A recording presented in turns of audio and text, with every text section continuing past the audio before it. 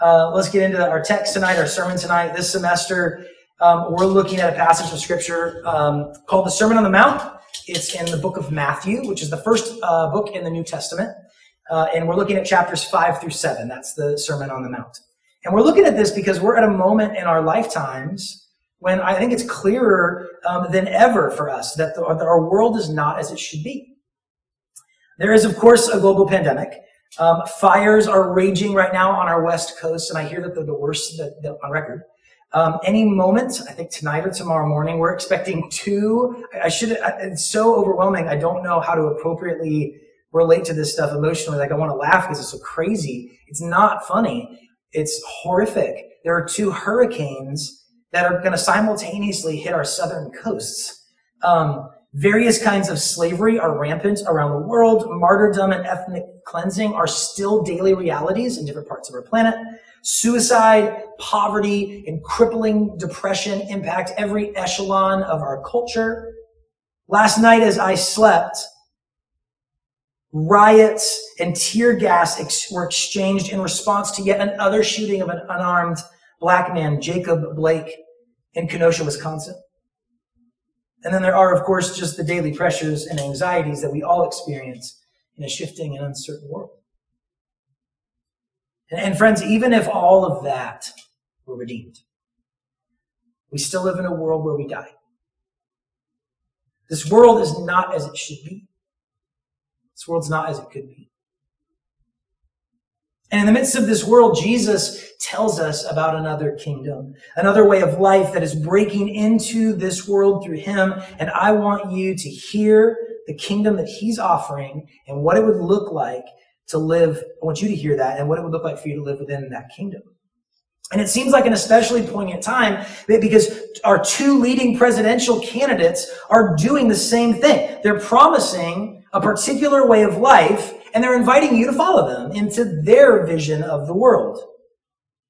And friends, I want you to vote responsibly and with an understanding that our civic policies and our leaders have an immense impact on the lives of people in our country and in this world. But even if we did believe in a presidential candidate's promise, our salvation isn't in politics. The redemption of this world won't come through the Democratic Party or through the Republican Party. It won't come through the Second Amendment or Black Lives Matter. Though these things are all important for us to engage responsibly and ethically, I want you to hear Jesus invite you to want something better. To want a world where no one sins in their anger. Where people mean what they say. Where we forgive one another and even love our enemies. A world where the poor are blessed. It's not just that Jesus can deliver what our presidents can't. He said Jesus is offering an altogether different vision of the world. He calls it the kingdom of God. A kingdom so much better than anything that you have ever asked for or imagined. And my prayer is that you'd say yes to Jesus and to the kingdom that he's offering you. Okay, so Matthew chapters 5 through 7, the Sermon on the Mount. This is Jesus' campaign speech, so to speak, for the kingdom of God. What it would look like, and what it would look like for us to be a part of it. And in our passage tonight, which was read earlier by Kirsten, if you didn't catch it, it's Matthew chapter 5, verses 13 through 16. That's what I'm preaching out of tonight. In our passage, we read Jesus looking out over this crowd and saying, "You are salt and light." And in order for us to really grasp this, and what this means and the implications of this, I want us to go all the way back to the beginning and talk about ancient Near Eastern religious cults. Okay, stick with me. This is good, I promise, okay? I want to go all the way back to the beginning. In the ancient Near East, you would expect to see religious groups have something like a temple, like a place built for them to practice their devotion to their gods, a place where God or gods and their creation can meet. Right, as a temple. There's still temples all over the world. In any case, in the ancient Near East, there were temples all over the place. And in the middle of that temple, what you would expect to find is some kind of idol, some kind of icon or an image of their gods that helped them to know what their gods were like. So if they believed that like a particular god was really powerful, maybe a god of war or a god that created volcanoes or something like this. You would expect to see this image, this crafted image that represented that God. You would expect to see something that depicted strength. If they were worshiping gods that were gods or a god or goddess of fertility, of human fertility or of agricultural fertility, you would expect to see this icon, this image, this idol in the middle. You would expect to see it resemble something like fertility. Right? That's what you would expect to see all over the ancient Near East. Okay, so you're with me so far. Temples, idols in the middle that represent gods. In the middle of their temples, they had these images to represent their gods. Well, the question I want to ask you, and I'll answer it too, but just to get your wheels turning, what was in the middle of the Hebrew people's temple? Later, the Hebrew people would be called the Jews. Okay, what was in the middle of the temple that they built? Everybody else had idols. What was in the middle of theirs? In a sense, nothing. In the very middle of the Hebrew temple, there wasn't an image. There was no idol. There was no icon. It was an empty seat. Technically, it's called the mercy seat. What's going on with that? Why is it that everybody had these idols and icons and the Hebrew people didn't? Well, first, there is this reality that no human-made image could capture the essence of God. No lifeless idol can really represent the God who is the fountain of life. God is who God is. He can't fit into our created images. No picture or carving or statue is going to do him justice. It's better that we recognize that and leave that space for God to fill however God wants to fill it. It's an empty seat. So in one sense, it's empty because how dare we fill it with something which can't represent God? But that's one sense. But there's another thing going on here. There's another sense to this. You see, God made his own temple. God, the God, made his own temple. You may have never thought about it this way or heard it expressed like this, but the Garden of Eden is a kind of temple. And in the midst of God's temple, the Garden of Eden, God fashions his own idol, an image which represents him. In his temple, he fashions this and he places his image right in the middle of it. Male and female, he created them. Humans. These are going to be God's living representations of who he is. When other religious cults make idols, they are lifeless and stuck in the middle of a building. When God makes images of himself, they are full of life and they're on the loose. They're called to go out among the earth so that the rest of creation may see them and knowing what God is like because of them, glorify God. And this is what I want you to see in this salt and light stuff. This is what I want you to see. That God has always been about showing off humanity and showing off his glory through them. And so very briefly, I'm just going to walk you through a few contours of the history of God's people. And I want you to notice how in each moment there's this outward focus. When God, I just said this a little bit ago, but when God made the whole earth as a temple, he made little images, little humans, as living representations of him. So that they would be seen and people would know what God is like because of them. The beginning of creation. And later when he called Abram, this is Genesis 12, this is right when the people of Israel start. When he calls Abram, he says, Abram, I'm going to bless you to bless the whole earth. When he saves his people from slavery in the Exodus account, it was to make them, God says, a kingdom of priests for the whole world, in order that the whole world might know him. When his people were in the Holy Land, after they were saved from slavery, they knew that God's blessing was on them, they said, to bring the whole earth to a knowledge of him. And even when they were in exile, God told them that he would make them a light to the nations. At every contour throughout their history, God made his people salt and light. Kirsten might have already. If you haven't, Kirsten, it'd be great if you would drop. There's a bunch of verses in case you want to know where I'm pulling some of that stuff from or where to anchor some of those moments in the history of God's people, where you want to anchor those in the text. Kirsten's going to drop a series of verses for you to kind of serve as anchor points for what I just said. The point here is that at every contour in the history of God's people, God made his people salt and light. So Jesus, when he stands up on the side of this mountain and he says, you are the salt of the earth, you are the light of the world, he is telling the people that he's about what God has been up to from the beginning. And that they, even in their poverty and their meekness and their persecution, are salt and light still.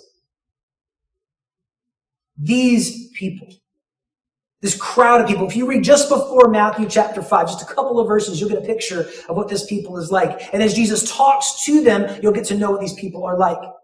This motley crew of people who've just been sick, or just like a week ago were possessed by demons. This group of people who are poor, who are mourning, who are suffering, like you and me.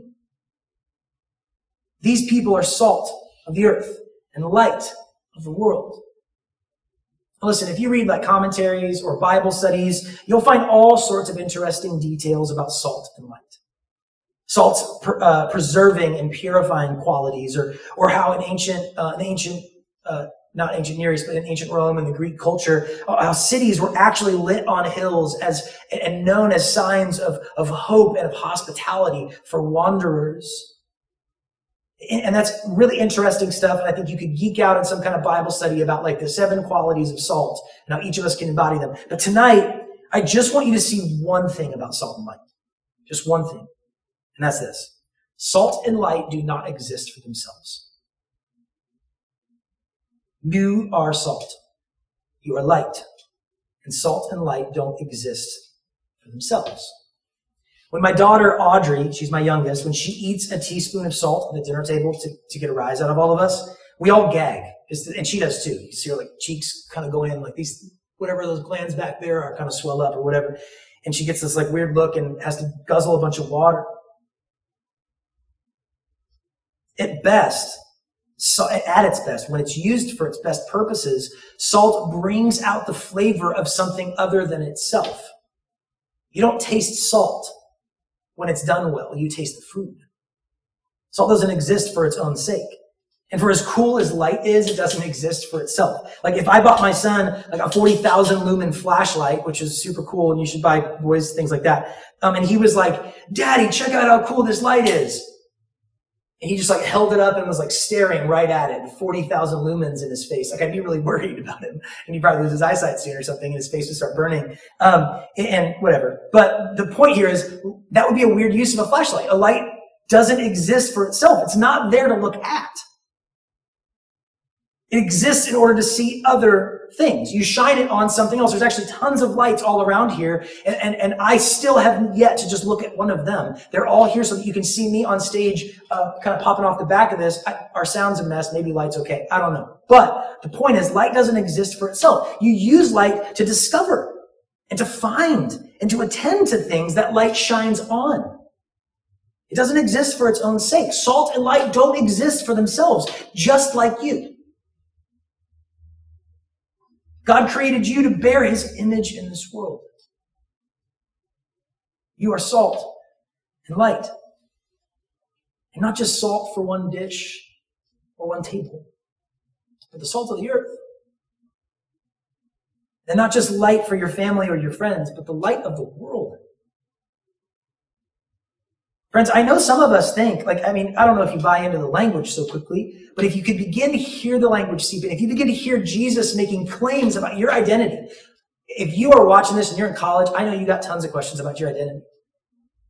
Jesus is saying who you are. I don't even want to get into this. This isn't on my notes. I should be careful when I go off notes, especially on a Zoom call when you've been on Zoom all day. But it's so interesting. In this passage, Jesus says for the first time, your Father in heaven. As if we can call God Almighty Father and we're in an intimate relationship with him. Jesus is making identity claims in the midst of this. If you can begin to grapple with that and begin to hear what Jesus has to say, maybe you respond to that with a little bit of pushback. And you think, you know what? I'm not salt and light. I know other people are. Maybe that guy on the camera is. Maybe my roommate is. I see them don't struggle with the things I struggle with or something. But I'm not salt and light. But maybe I could be. If I just cleaned up a little bit, right? Or if I made better decisions, or if I changed my Enneagram type, or if I didn't have my history that I had, then maybe I could be salt and light. But I want you to notice in this text, Matthew 5:13-16, Jesus does not say, be salt and light. He doesn't say you could be salt and light. He says you are. You can't help it, friends. God made you this way, to bear his image in the world, and to bring out things in others like salt, and to let others see and be seen like light. You are the salt of the earth and light of the world, that the world might taste and see that the Lord is good. Or to put it in the way that Jesus did in the Sermon on the Mount, that others may see your good works, that others may see your good works and give glory to your Father who's in heaven.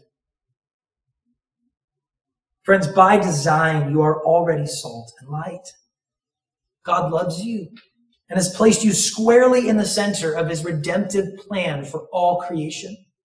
He's showing you off, and his intention is that others would see your life and consider how amazing this God is that you follow.